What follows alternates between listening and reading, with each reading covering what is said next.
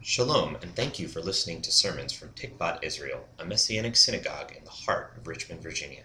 Listening to the podcast is great, but if you want the full experience, please join us Saturday mornings at 10 a.m. for our worship service. We are located at the corner of Boulevard and Grove, across from the Art Museum.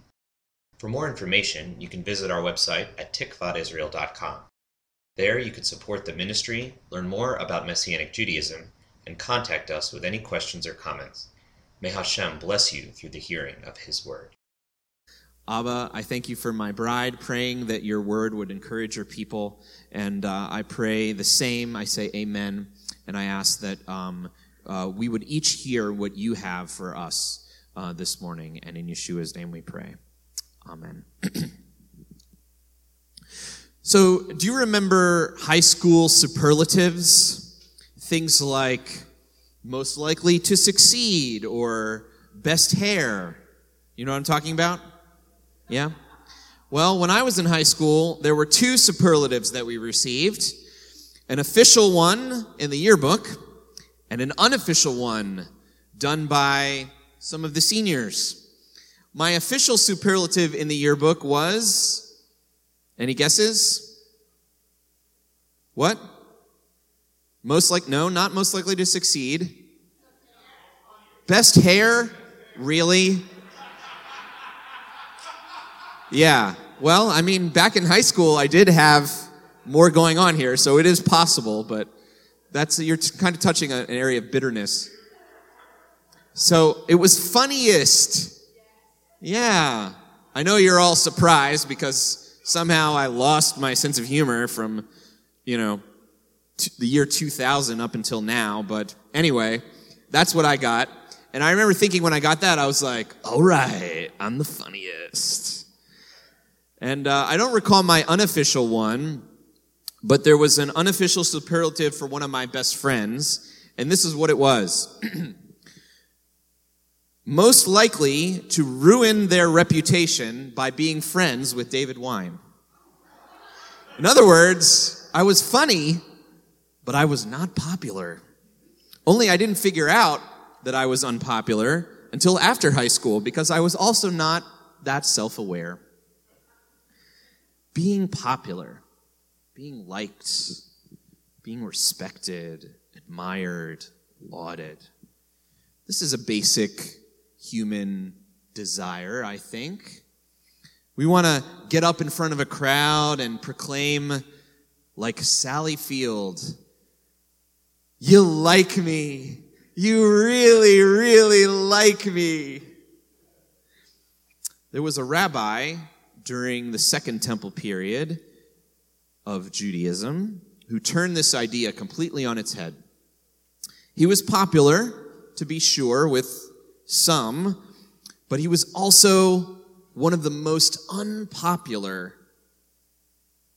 teachers of the Jews.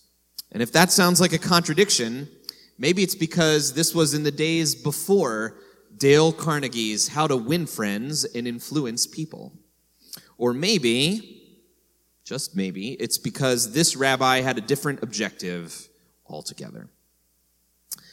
As you know, this year, 5779, starting in October, that's when our Jewish year started, we've been reading through one of the books of Scripture. Which book is that? We've been reading through the Besorah, or Gospel of John. And now we have come to chapter 12. We've gone through all of that. If this was a movie trailer, it might go a little something like this. Yeshua of Nazareth was a small-town rabbi going around healing the sick and doing other signs. Along the way, he started to make some claims about himself that weren't popular. He was the bread of life. He was the living water. But his whole world was about to change because he had done one miracle too many. He raised Eliezer from the dead, and he claimed unity with God, calling him his father. So now the leaders in Jerusalem were going to do him in. This summer, experience the story that many are saying is the greatest story ever told. The Return of the Unpopular King. Playing now in select theaters, congregations. From chapter 12 to the end of the book of John, we're focused on 1 week, the last week of Yeshua's life, where Yeshua enters the city of Jerusalem for the last time. So how did we get here? Well, if you've been coming to Tikvat Israel since October 10th, 2018, when I gave my first sermon on John chapter 1, or if you've ever read the Besorah, you might have some idea. But just in case, let's recap. Why don't we? Yeah? Woo! And now, the story of a rabbi from Second Temple Judaism. Chapter 1. In the beginning was the voice. Really?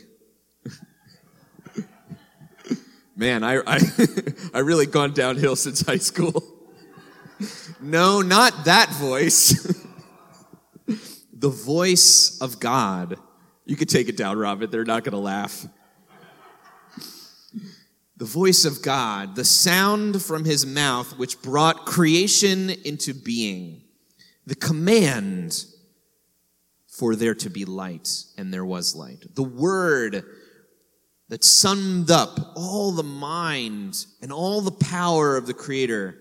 This voice that was both with God and was God moved into the neighborhood and became a person. And although the voice experienced some rejection from the cosmos, he entered into the cosmos to bring eternal life. And we see another figure, John the Immerser. What's he doing? Immersing. Yeah, he's immersing Israel in water and preparing the way for the Messiah. This figure attests to the voice who became a rabbi, that this voice is also the Son of God, also the Lamb of God, who existed before John the Immerser. And then this John immerses Rabbi Yeshua. And then we also see the first followers of this rabbi called forth, 4 of them, who excitedly tell others that this rabbi they have found is the Messiah, that is the promised one from the Torah and the prophets. Chapter 2. We are introduced to the idea of signs or symbols, such as this helpful sign for a moose crossing. Really? Tough crowd. Yeshua's act of turning water into wine is described as the first sign. What is the purpose of a sign? It points to something else, right? In this case, rather than moose being ahead, the symbol points to Yeshua as the husband of another wedding, a cosmic unity between the people of God and God. It points to him being above the elements, above the laws of nature and science. It points to the joy of the feast that he brings. Also in chapter 2, we start off in Jerusalem, where Yeshua drives out the shady money changers from the temple. And this sign points to Yeshua's body being the new temple of God. The scriptures relay it like this in John 2, starting in verse 18. After Yeshua cleanses and purifies the temple. So the Judeans, the Judaioi, confronted him by asking him, "What miraculous sign can you show us to prove you have the right to do all of this, to drive out the money changers?" Yeshua answered, "Destroy this temple, and in 3 days I will raise it up again."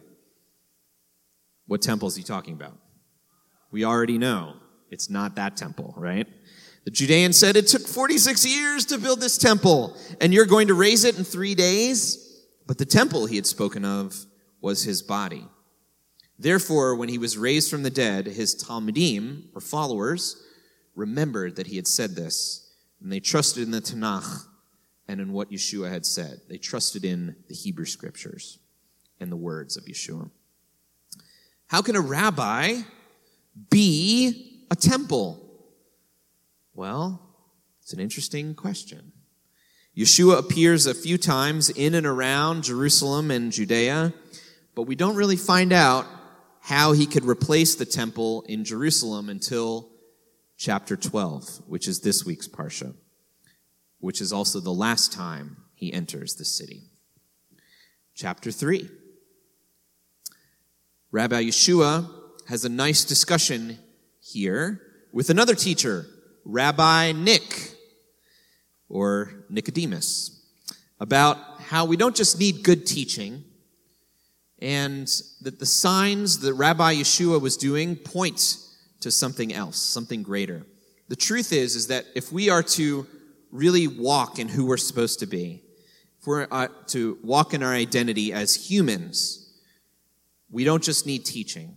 We need to be reborn, like this plant here. We need a new heart. We need the love of the Father to transform us to actually be able to follow God's Torah. We can't do it on our own.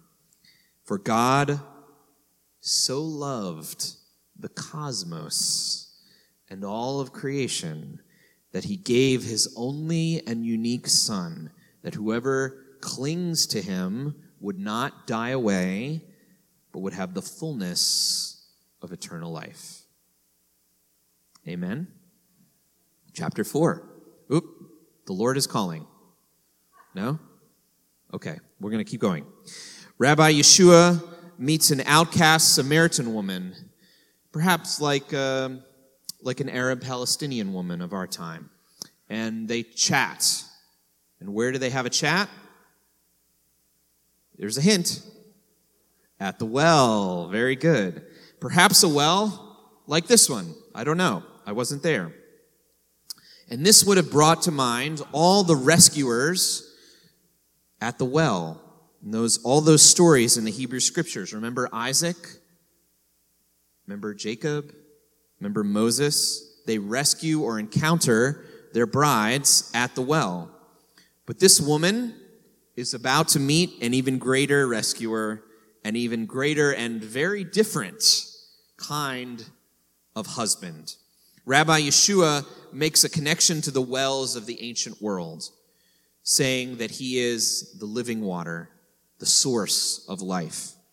The woman begins to understand who she's talking to, that this is also the Messiah who will make all things understood. And then his followers show up, and they are shocked that he's chatting it up with this Palestinian woman. If you want to be popular, this is not who you would be talking to. Meanwhile, Rabbi Yeshua continues healing people, and the Samaritan woman spreads the story with everyone in her town. So more people put their trust in Yeshua. Then an officer in the royal service asks for his son to be healed, simply by Rabbi Yeshua sending his word, his voice, right? His voice proclaiming healing. John records this as the second what? What do we see at the wedding? He doesn't call it a miracle, though. He calls it a sign. Yeah. It's another sign. The sign, what does a sign do? It's a symbol. It points towards something else. Chapter 5. Yeshua heals a paralytic man. So, praise God. But he does it at an unpopular time for healing. Shabbat. Isn't Shabbat for resting? The crowd thinks. This prompts debate about what the Shabbat is for. And the crowd gets angrier. And Rabbi Yeshua continues to share that he is Lord over Shabbat, and he has a unique authority with respect to the interpretation of the Torah. And while he's arguing with some that oppose him, he proclaims this in John 5, verse 41. I don't collect praise from men, but I do know you people. I know that you have no love for God in you. I have come in my Father's name, and you don't accept me. If someone else comes in his own name, him you will accept. How can you trust? You're busy collecting praise from each other instead of seeking praise from God only.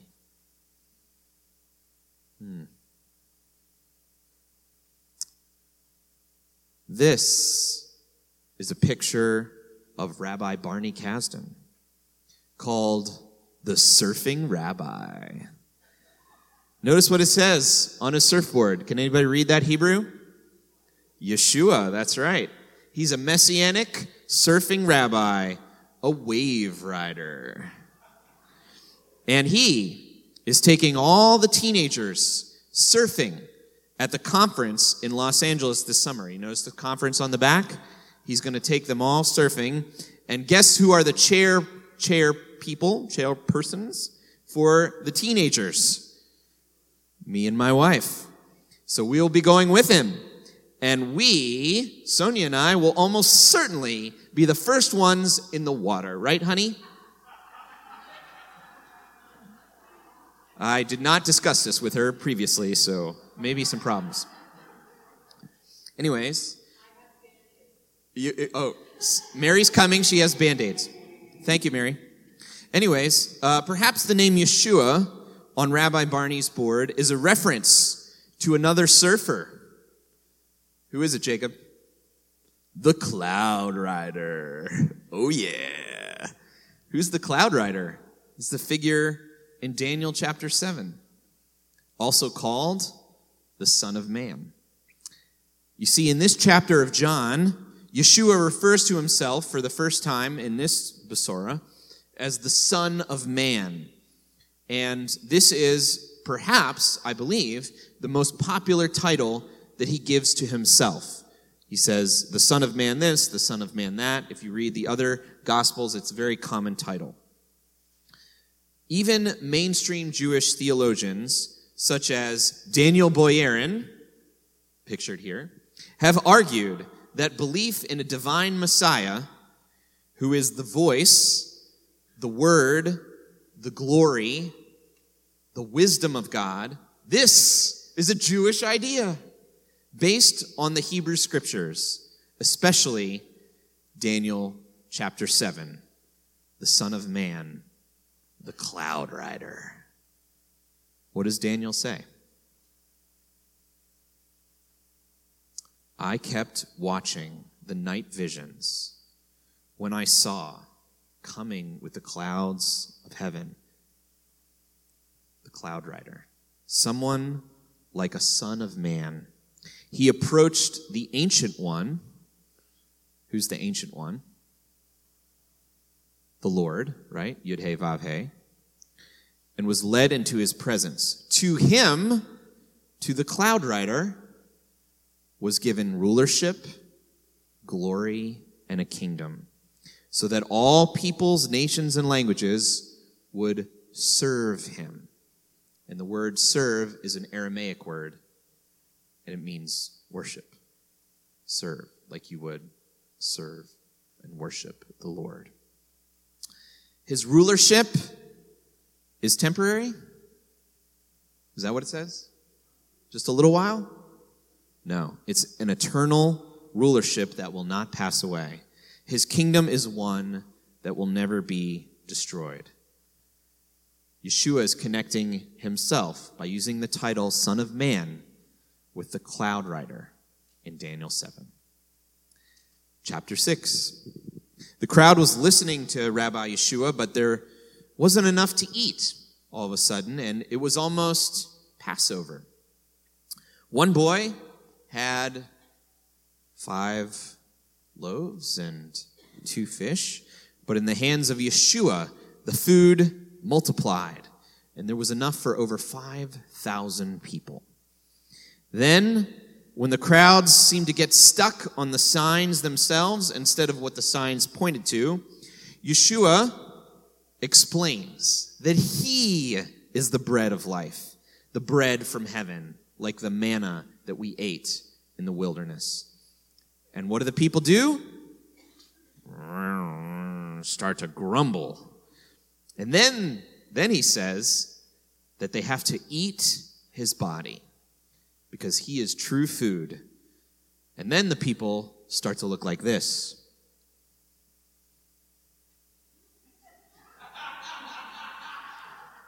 No. Did I not put that one in? Oh, okay. Well, let me see if I can recreate it. It's a picture of me. Yeah? No, not that one. Stop, Robert. You're giving away the future pictures. All right. Where was I? Yeah, so what do the people start to look like? Can you show me on your face? Grumbling. Why are they kvetching? Why are they grumbling? Because it's a hard teaching. How can we eat this rabbi? How can we eat him? I mean, is he kosher? The crowds start to do the same thing. Apparently, Yeshua is now working on his book, How to Lose Followers and Make People Grumble. Maybe that's by Dale Carnegie's cousin, Floyd. Okay, yes. Wife is telling me to move on. But as DJ Kosher Wine reminded us a few weeks ago, do we have DJ Kosher Wine? No. Okay. It's going to be here. Like manna from heaven, we rely on provision. We trust in God with every decision. So what you going to do with what you've been given? Because the power of God means the fullness of living. Yeah. The sign of the multiplication of food means that we give to God everything that we are, and he can multiply it. He provides for every need. And that Yeshua himself is that bread. He is what sustains our life. In the Lord, we have enough, and we are enough, because he is enough. Chapter 7. Yeshua goes to the festival of Sukkot, but not when his followers want him to go. They say, go to this big festival, and you'll be what? Super popular. Right? John 7, verses 2 through 5. But the festival of Sukkot in Yehuda was near. So his brothers said to him, leave here and go into Judah so that your Talmidim can see the miracles that you do. For no one who wants to become known acts in secret. If you're doing these things, show yourself to the world. His brothers spoke this way because they had not yet put their trust in him. And so, Rabbi Yeshua waits. Doesn't go when they tell him to go. But then he goes later, on his time. And he arrives, and he starts to teach with a unique authority about the Torah. And the crowds are getting more and more upset because he heals on Shabbat. And he claims unity with God. So they try to arrest him. And on the last day of Sukkot, during the water pouring ceremony, and when there are thousands of lights, he says that he is the living water, the light of the world. Remember Living Water International? Remember our little fundraiser that we did? You can still give to them. They provide drinkable water to areas where water is needed. Back when we talked about Yeshua as a living water, we had a little community fundraiser for this amazing organization, which also shares the love of Yeshua, because they point to him. When they provide drinkable water for people, they tell them about Yeshua, who is the living water. And you can visit them, if you want, at water.cc. Chapter 8. This is Mr. A.J. Jacobs. Do we have that? Yeah, all right. Who tried to follow the Bible literally for a year and ended up stoning an old adulterous man with very tiny pebbles.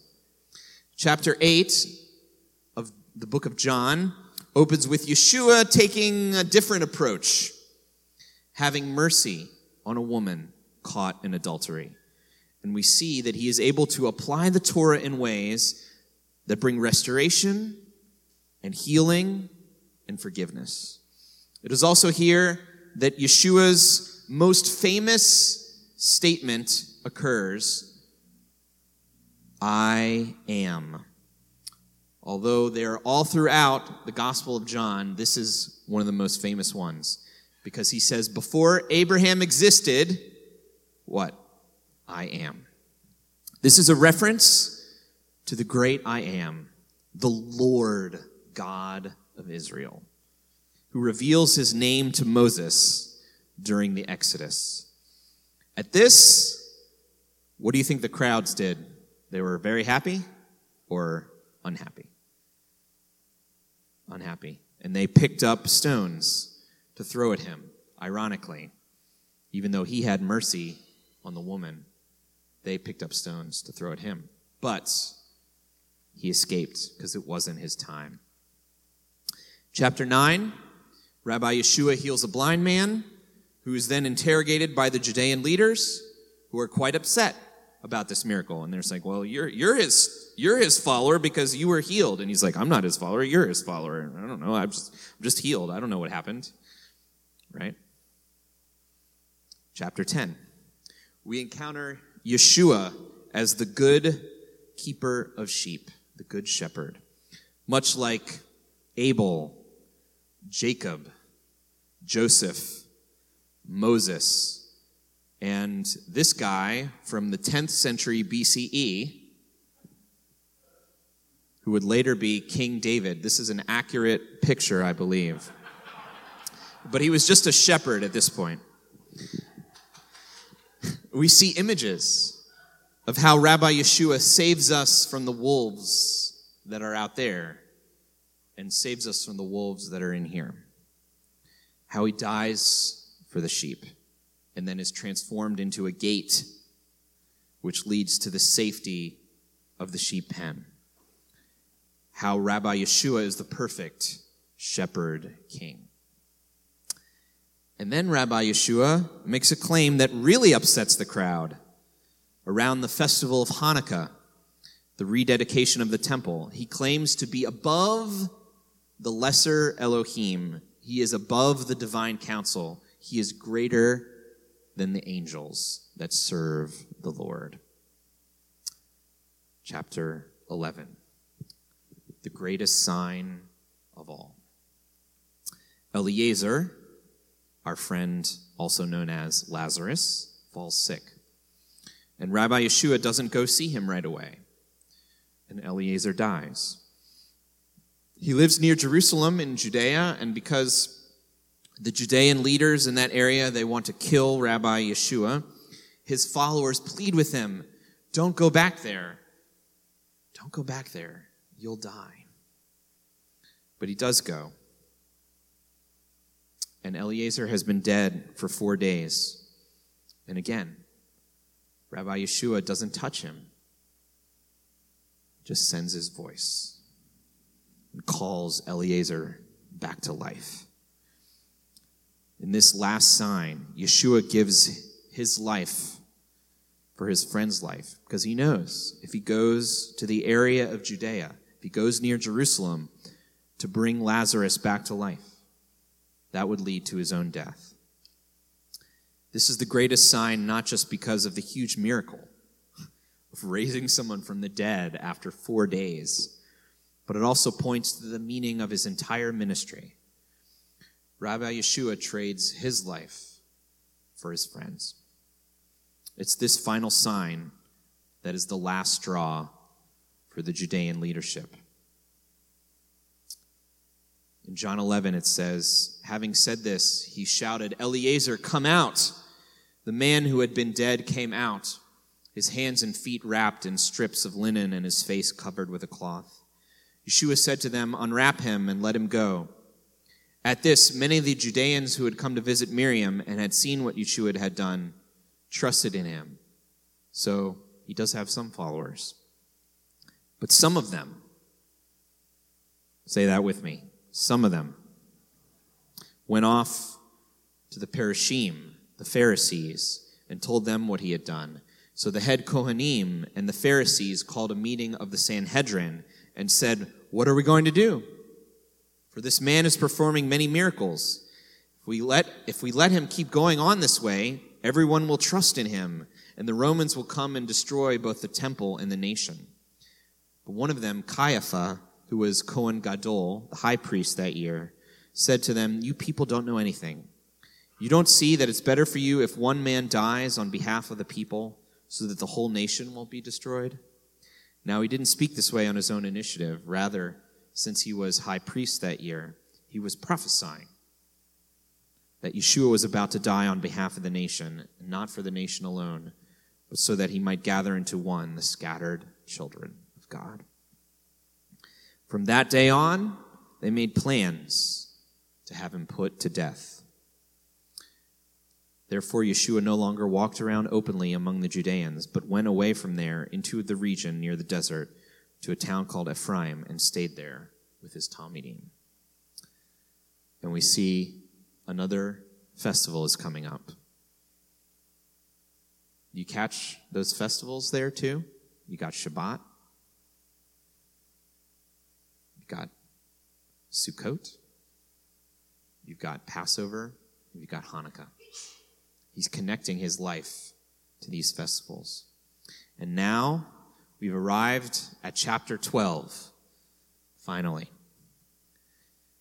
Will Yeshua enter Jerusalem? And if he does, will he be received and praised, or will he be killed? Have you ever thought about the meaning of this story? I know we're familiar with a lot of these events, but why are they narrated this way? I want to encourage us, read through the book of John. Read through John 1 to John 11. Maybe with a different translation than you're used to. And just think about it with fresh eyes. What are the things that we see cropping up over and over? We see signs, symbols, times, and festivals. In each of these, Yeshua is the central figure that the sign points to. He's the fulfillment of Shabbat, Passover, Sukkot, Hanukkah. He is the temple, so he's the rededication of the temple.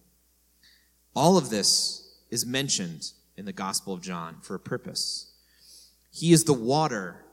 He is the well of salvation. He is the bread of life. He is the light. He is the fullness of the temple, which is the place of the divine presence. He's not just the one mediating these miracles. He's the one to whom all the miracles point. He's not just giving out revelation. He is revelation. The divine King and God of Israel is fully revealed in this rabbi. The point of these signs and wonders is not, oh, look, he's so cool and so popular, but so that his followers will put their trust in him, so that we will put our trust in him. And on top of this, we see Yeshua healing and restoring the blind, the paralyzed, even the dead. The force of life and love flows from him in a way that has never been seen before. From this, we see the purposes of God, and we see Rabbi Yeshua claiming to share an identity somehow with the God of Israel, the I Am, Yud, He, Vav, He. And in the midst of this, he gets more and more followers, but also he gets more and more unpopular. And the chances that he has to become more popular, he shies away from, saying, my time has not yet come.